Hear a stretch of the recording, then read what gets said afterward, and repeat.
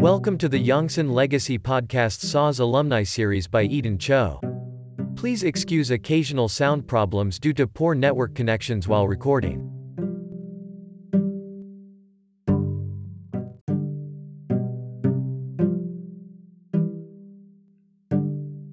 Hello, Yongsan Legacy audiences. I'm Eden Cho and will be an MC and director for the Yongsan Legacy podcast.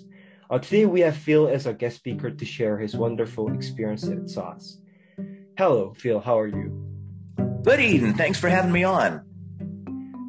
So I'm just going to start from the basic questions: how you came to SAWS and how long did you attend here, and your general information about your experiences at SAWS. Well, in September of 1977, we were transferred there. My dad was in the military. He was in the Army, and he was a dentist, an Army dentist. And so we were transferred there in September of 1977. I had left my senior year of high school from Lawton, Oklahoma, and then moved to Korea because of that. And then we were there from 1977 until July of 1979. I see. So when you came to Korea, how was it like? And what are your basic memories about Yongsan? Well, my first memory of Korea was, and I remember this was 44 years ago. And even though Seoul was, had really risen from the rubble of the Korean War, it was a big city with millions of people.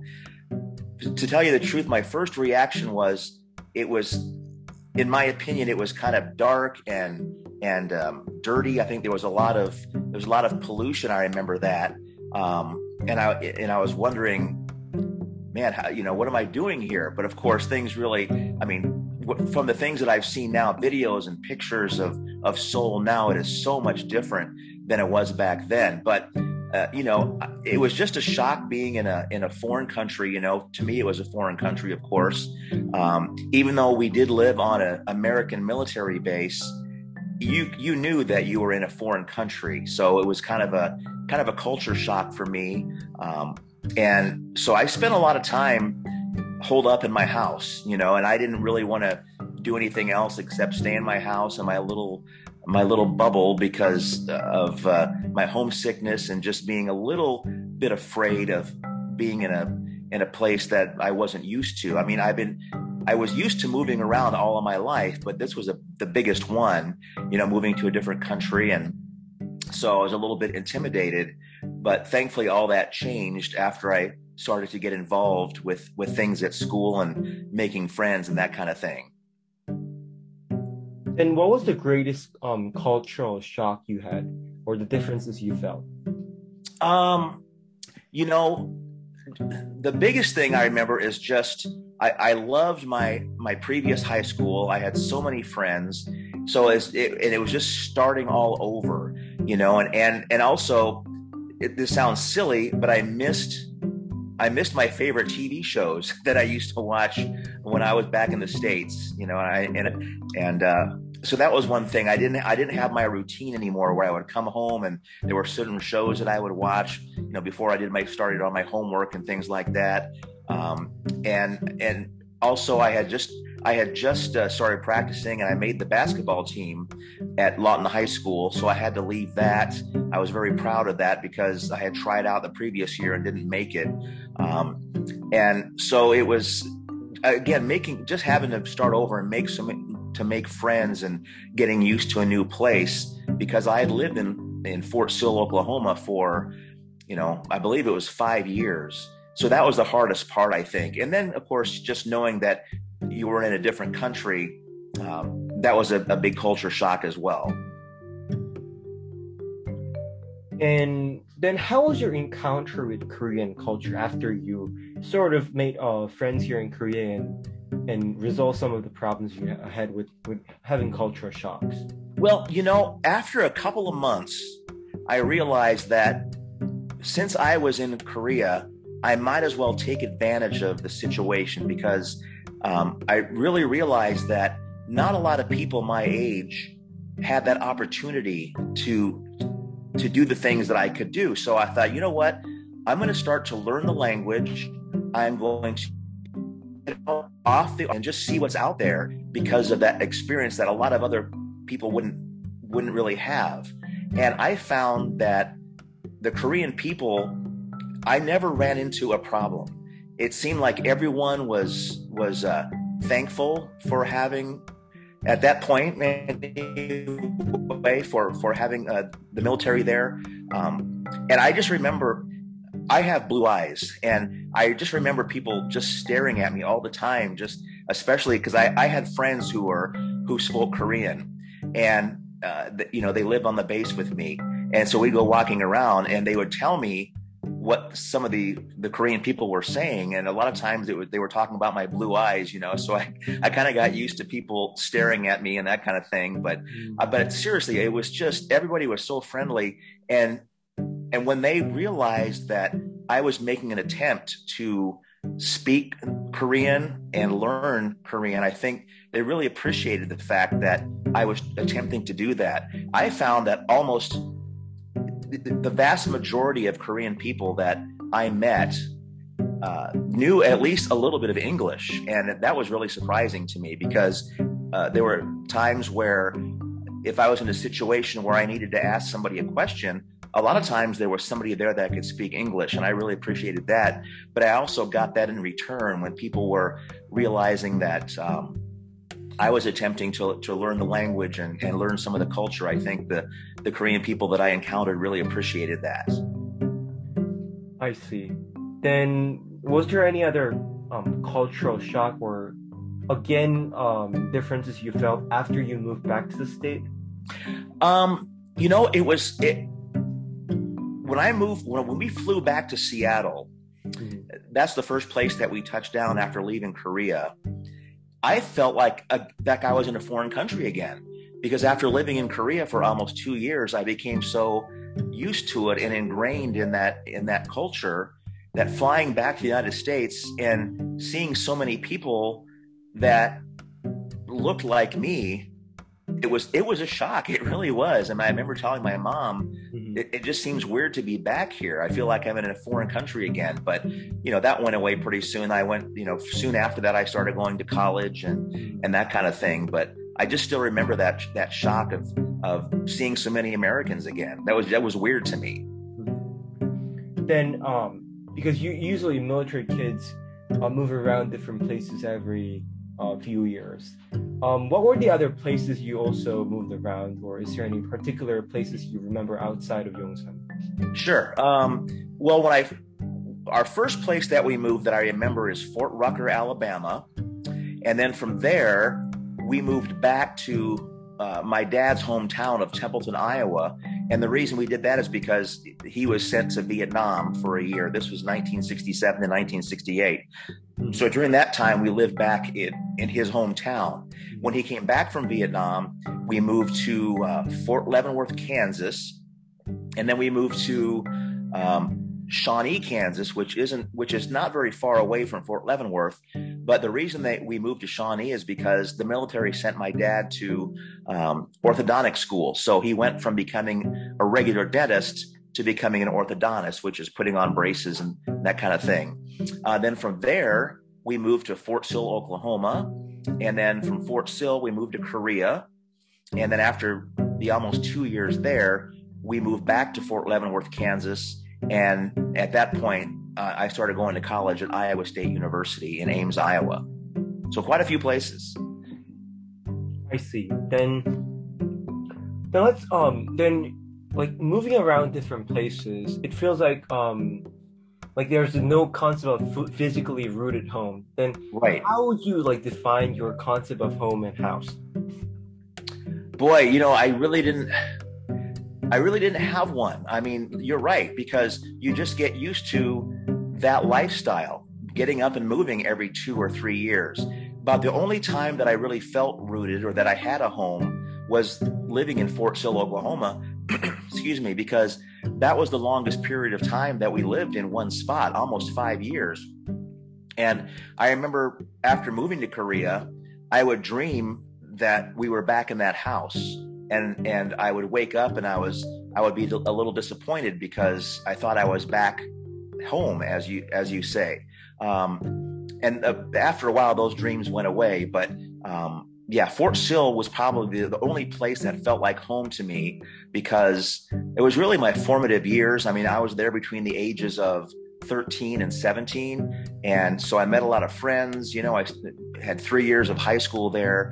And so that was probably the place that I would have called home in my childhood.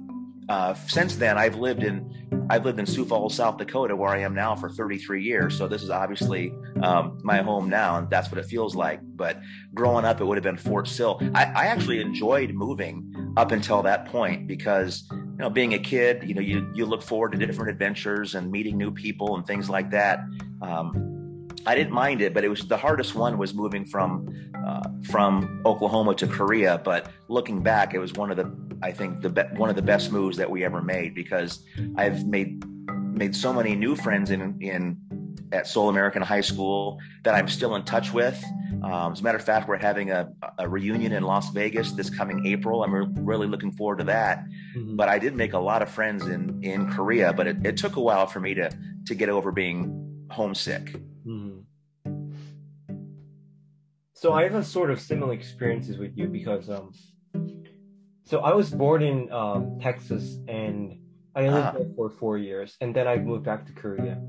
And until I was 12, I lived in Korea. But even when I was in Korea, I moved around different places almost like 3 years because of my dad's business. So I went to 5 elementary schools from 3 different countries, because I was also in the States, I was in Canada, and I was in Korea. So I moved around different places.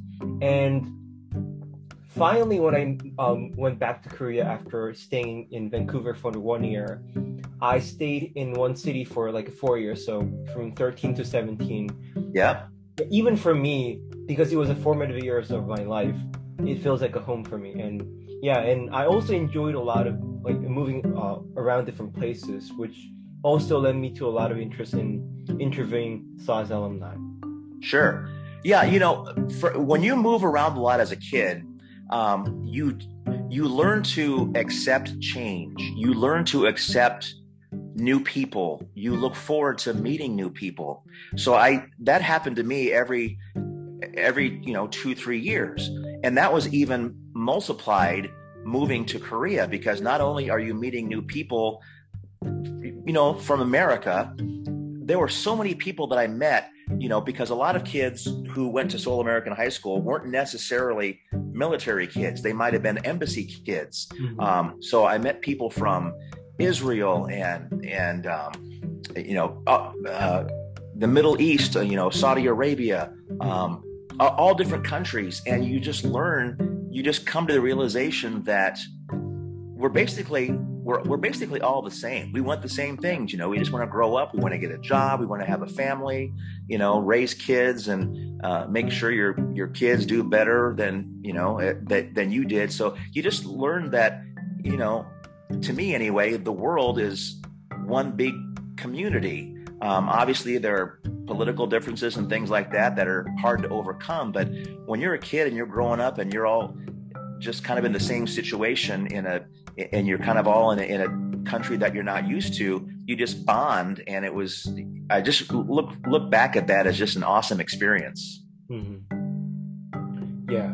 I think it's really important to some degree have a experience of moving around as a child, because for me, because I move around, I never felt like I was becoming an outsider. Always it felt like making new friends instead of understanding myself as an outsider in a group. And also that allowed me to get easily adopted to new places and also embrace the difficulties and challenges of making human relations. So yeah, I think it's really valuable. Yeah, and it helps you as an adult as well, because you're going to find yourself in different situations. You're going to, maybe go to different jobs and move different places. And it just really, I think, helps you, because I look back at my kids now.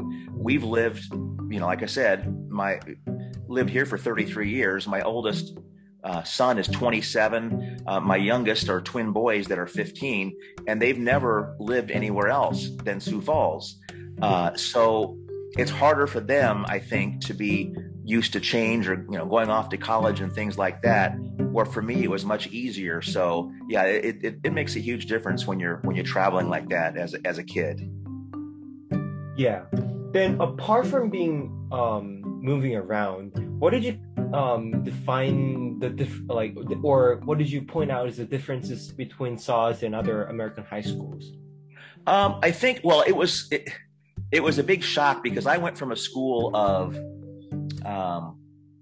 there was 500 people in my senior class. There would have been if I'd have stayed there, and I was there was over 1,000 kids in that school. Moving to Seoul American High School, I think there might have been 100 people in my senior class. Mm-hmm. Much smaller school. It was a much older school.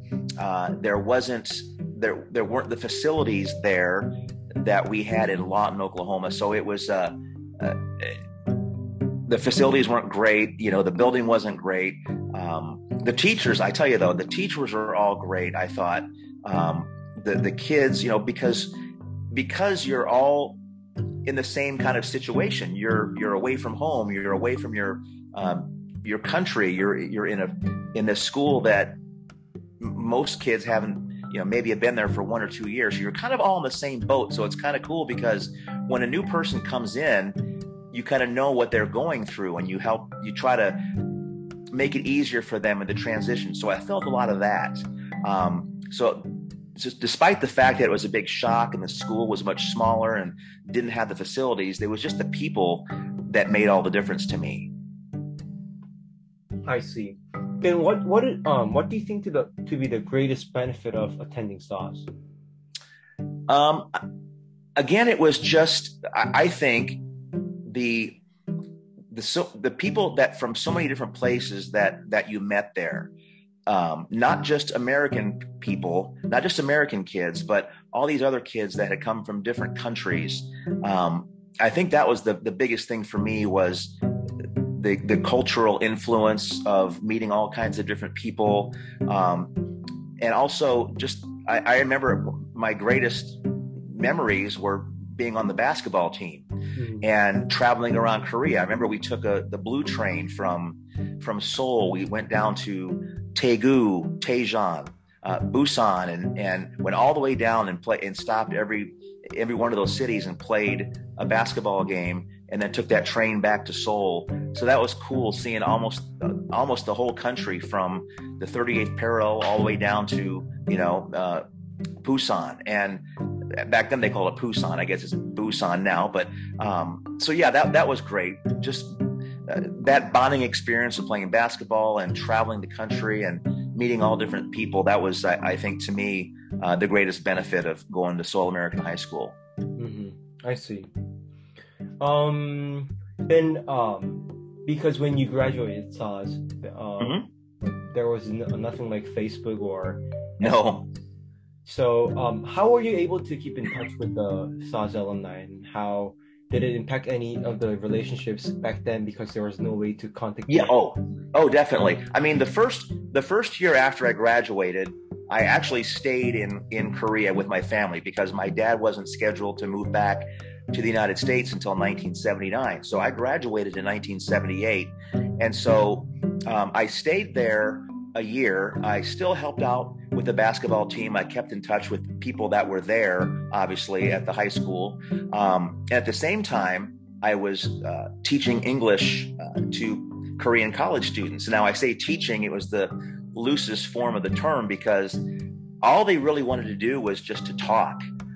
Because from what I had found out was that most Korean kids growing up, they learn English, but they don't really get a chance to practice it with someone like myself who speaks English every day. So they just wanted to do that. And I was amazed that they would pay me just to sit around and talk. And most of the time we would go to coffee shops or restaurants, and on top of paying me for just talking to them, they would pay for the coffee, they'd pay for the food and everything like that. So, which I thought was great. And I still remember looking back and remembering some of these, Korean college students. They would buy this food and put it in front of me, and they they would be sure that I wasn't going to eat it, because there's no way that an American kid's going to eat this foreign food that I wasn't used to. But I tell you what, I tried everything. I loved pretty much everything. And so I learned a lot about the Korean food because of that. And also more of the Korean culture, just by talking to these college students about pretty much everything, politics or weather or sports or all that kind of stuff. So I did stay a year after graduating, and I remember when I went to college, when I finally moved back to the States, I did lose contact with a lot of friends. There were a couple of friends that I kept in pretty close contact with, but the way it worked was you didn't want to call because there's no cell phones, and if you were to call, it cost a lot of money to make an international phone call. So I didn't do that. And if you wrote a letter, it took a week. I remember I would write a letter from Iowa State in Ames, Iowa, and I would send a letter back to Korea. It would take about a week to get there. And you would hope that the person who got the letter would write you back right away, because it would take another week for their letter to get back. So you're talking 2 weeks from the time you wrote the letter before you heard back from them. In the best scenario, if they didn't answer right away, of course, it took longer. Well, now with a text message or an email, you can get in contact with somebody, like that, just like you and I are doing. You sent me a Zoom meeting email, and here we are talking, which is amazing still to me. But back then, it just took forever to try to keep in touch with people. But then, of course, there were people who were back in the States with me as well, not in the same area. But then you can make phone calls and write letters and things like that. It would be a little faster process. But keeping in touch with people in Korea was pretty tough. But now that Facebook and that is around, I've reconnected to some people that I had lost contact with from 40 some years ago. So that's really helped. But at first it was pretty tough to keep in touch with people. Mm-hmm. I see. Then, because you mentioned about you missing your favorite TV show when you first came to Yongsan. Yeah.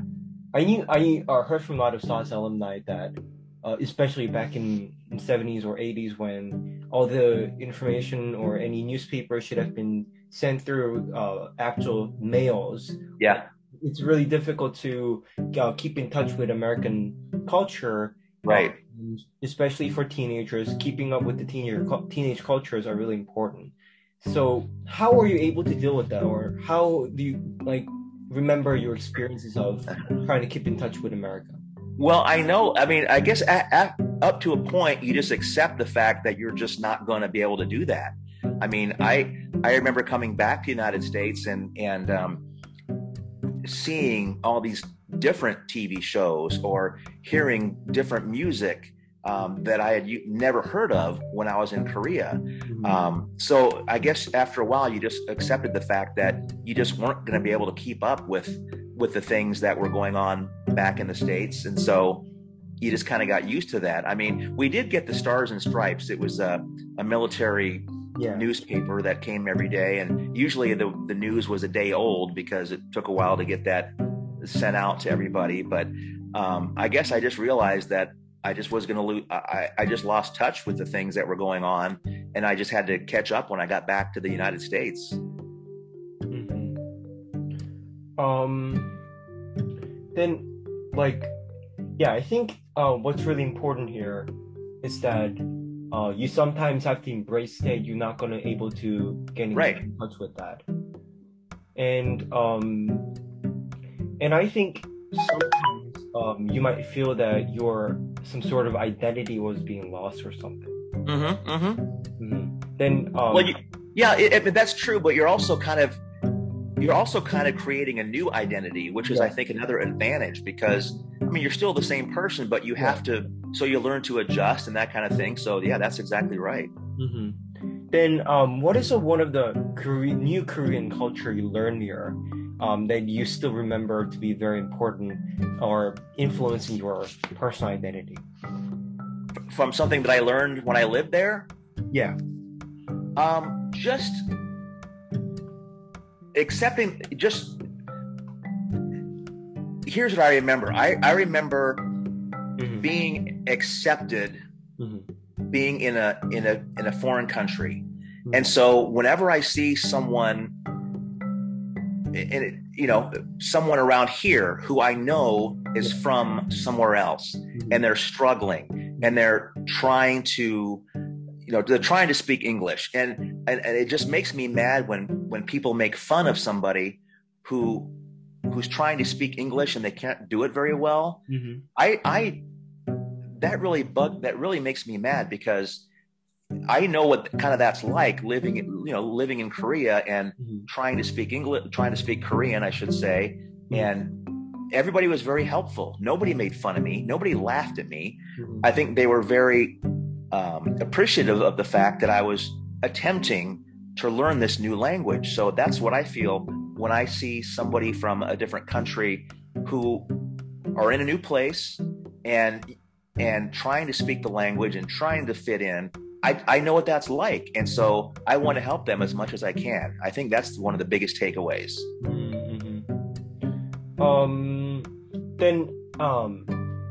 Because usually inside a military base, it's really a racially diverse community. In the case of Yongsan Garrison, it has been very racially diverse.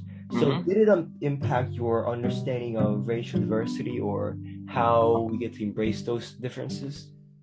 Oh yeah, I mean, it was that way even before Korea. Any army base is like that, and living in Korea, it's even more. That's when you not only do you meet different races from your own country, but there are people from different countries too that are living on the base, and so I remember. Obviously you notice the difference in people, but you don't care. I mean, I know some people say, well, I don't see color, well, I see color, but I don't care. I mean, we're all the same. We're all in the same boat. So that really helps. That really helped me growing up. I remember there was a quote from Mark Twain who wrote way back in the early 1900s. He mentioned something about how travel is the antidote to prejudice.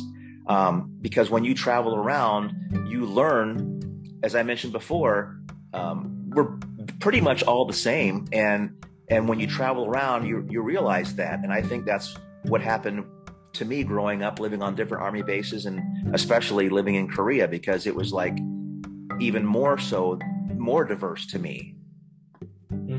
I see.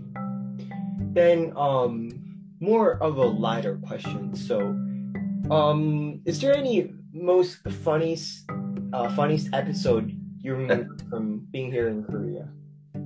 Yeah, I mean, I think the funniest one was I think it was the year we graduated. It might have been the year after, when my brothers came to visit from the United States, and I also, a good friend of mine, David Drake, who I think you may be interviewing for this podcast, we flew down to Jeju-do Island during the summer, just to get away and just see what that was like, and it was really fun. And I remember we took a cab ride. I mean, Jeju-do Island is not that big of an island, so you can drive around it in a day, really.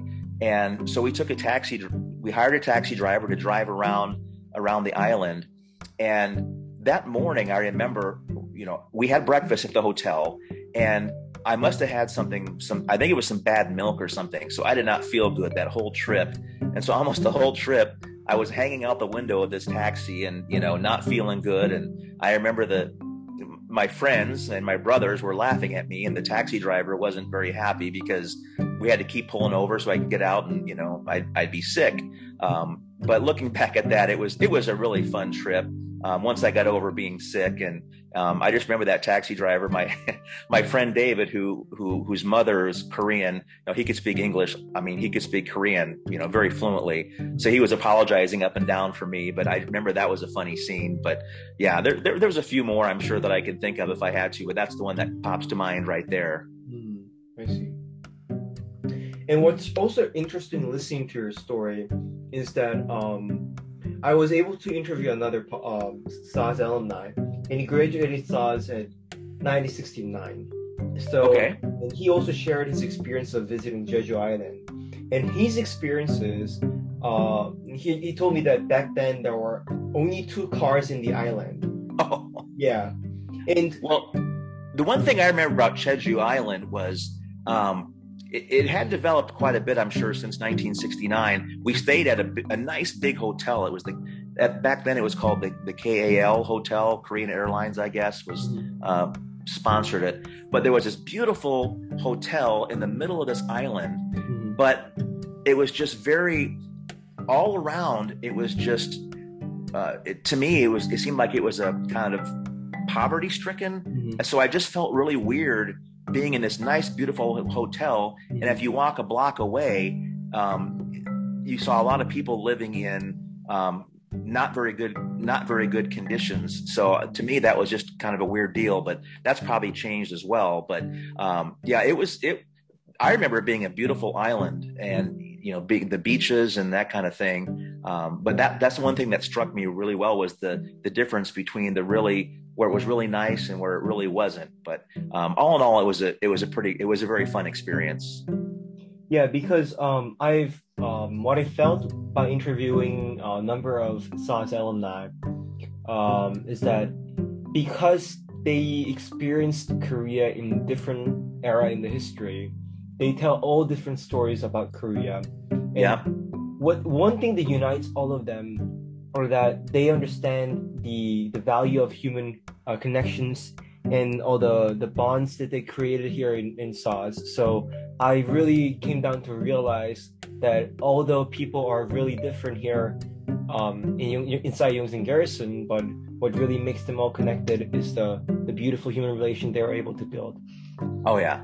And I would love to go back. I know a couple of years ago they had a Seoul American High School reunion in Korea, but I wasn't able to make it. I probably couldn't afford it either. It seemed like it was pretty expensive, but I would love to go back someday. I know Yongsan is not the same anymore. In fact, it's being converted to a park, which I think is great. I mean, it's a beautiful area, and I hope I'm sure that the Korean people are going to do a great job with it. But I would love to go back and see what that's going to look like once they get that transformation all it'll be kind of sad for me, of course, because it's not going to be the same. But also, it belongs to the Korean people, and I would love to see what they do with that.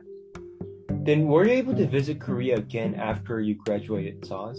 No, I really wish I had, but no, I've not been back there since July. I think it was July 6th, 1979, we flew out. And I remember it was so weird to me because I was sad, because flying into Korea almost 2 years previous, I was really upset. I was homesick.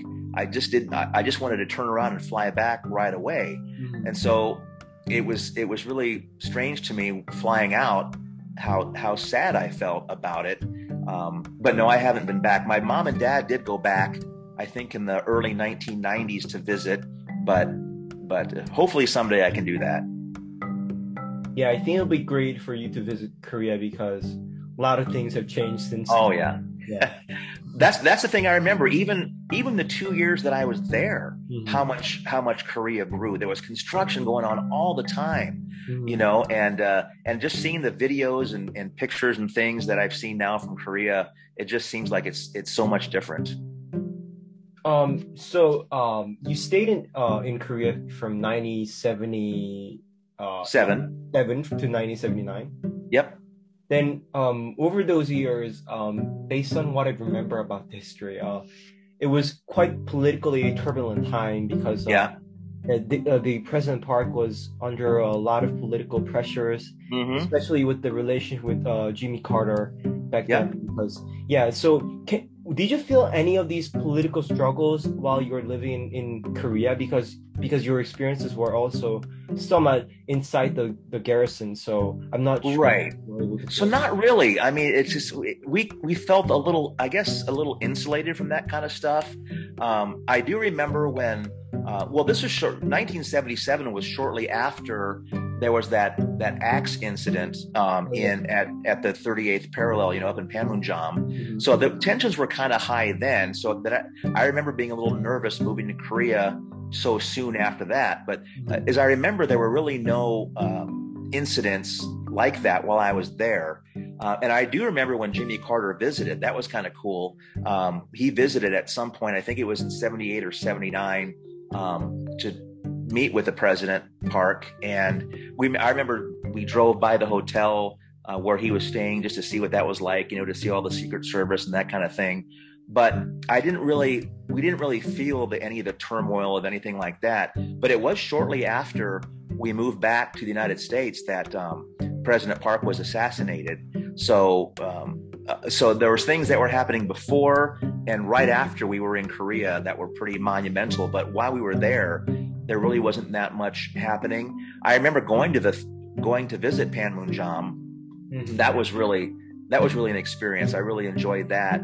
Going to the armistice room or the building where you could walk across the line into North Korea. And I still remember to this day the North Korean guards looking in the window, and I remember them kind of tapping at the window and smiling, which to me I thought was pretty creepy. But and I remember the American people who took us up there, the soldiers, they said, make sure that don't respond to anything they're doing. Don't wave at them. Don't smile at them. Don't do anything. So I remember just looking at them, these North Korean guards, just tapping at the window and kind of smiling and just kind of looking at them and not waving or anything. And just, that was kind of it, but that was really a cool experience. But there were no incidents while I was there. Nothing that was really made me nervous the 2 years that we were there. Mm-hmm. I see. Then it almost comes down to the final questions of today's. Okay. So, what did you say to be the greatest takeaway from your experiences in SAWS? And why do you think SAWS really matters to the alumni and even to the people who didn't attend there? Why do you think we should really have a better understanding of the stories there? I think my biggest takeaway is just the fact that you learn to accept people. You learn to put yourself in other people's shoes when they're in a difficult situation or a situation that they're not used to. And that's the biggest takeaway, I think, just from living there. The second thing is from living going to school at Seoul American High School. Even though I had to make all new friends, they were so accepting of me, and because everybody knew that we were kind of all in the same situation, and so it became easier to bond and just this, sharing stories of where you were from and things that you did in the States and the things that you like to do and that kind of thing. It just really, I think I bonded with more people in Seoul American High School in less than 2 years than I did, in 4 years in Lawton, Oklahoma. So that's the big thing, is just the bonding that took place at Seoul American High School. Mm-hmm. Then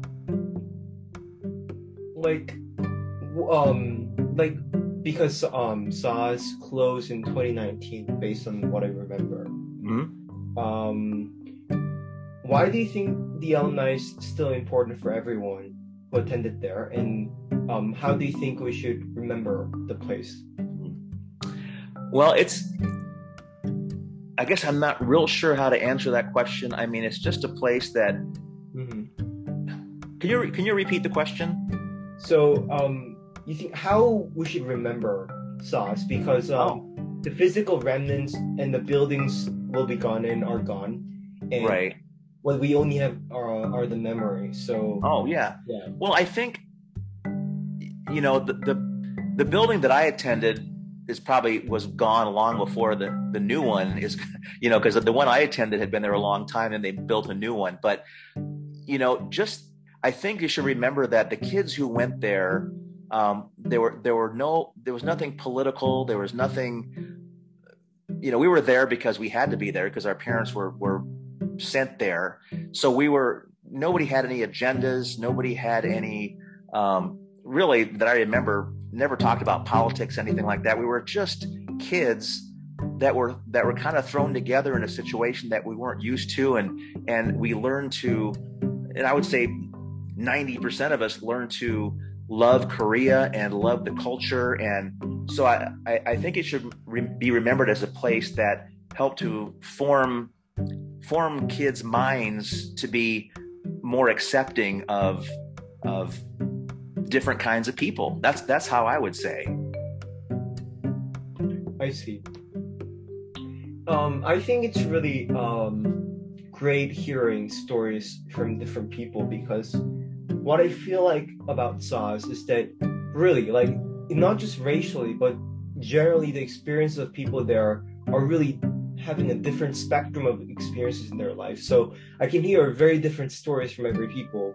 And I think it's very unique in that sense, because usually if you go to some school, although everyone is different, but you have a lot of commonalities. But here at SARS, it feels like the title of being SARS alumni and having such great human relations is something really, really connects them at the core. Yeah. Oh yeah, and you realize that now that their social media is up, and now that we have social media, you can still reconnect with people. I'm 60 years old, so we're talking to other people that are my age who still have these great memories of going to school there. So it's a really experience that affects you the rest of your life.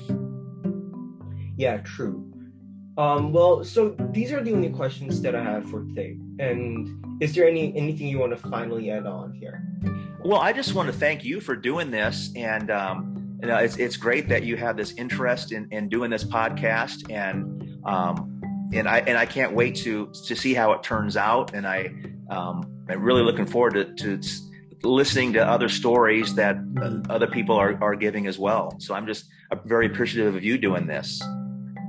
Yeah. So thank you again, Phil, and everyone for listening to our podcast. So I wish to see you all in our next episode. Thank you. Bye. Goodbye.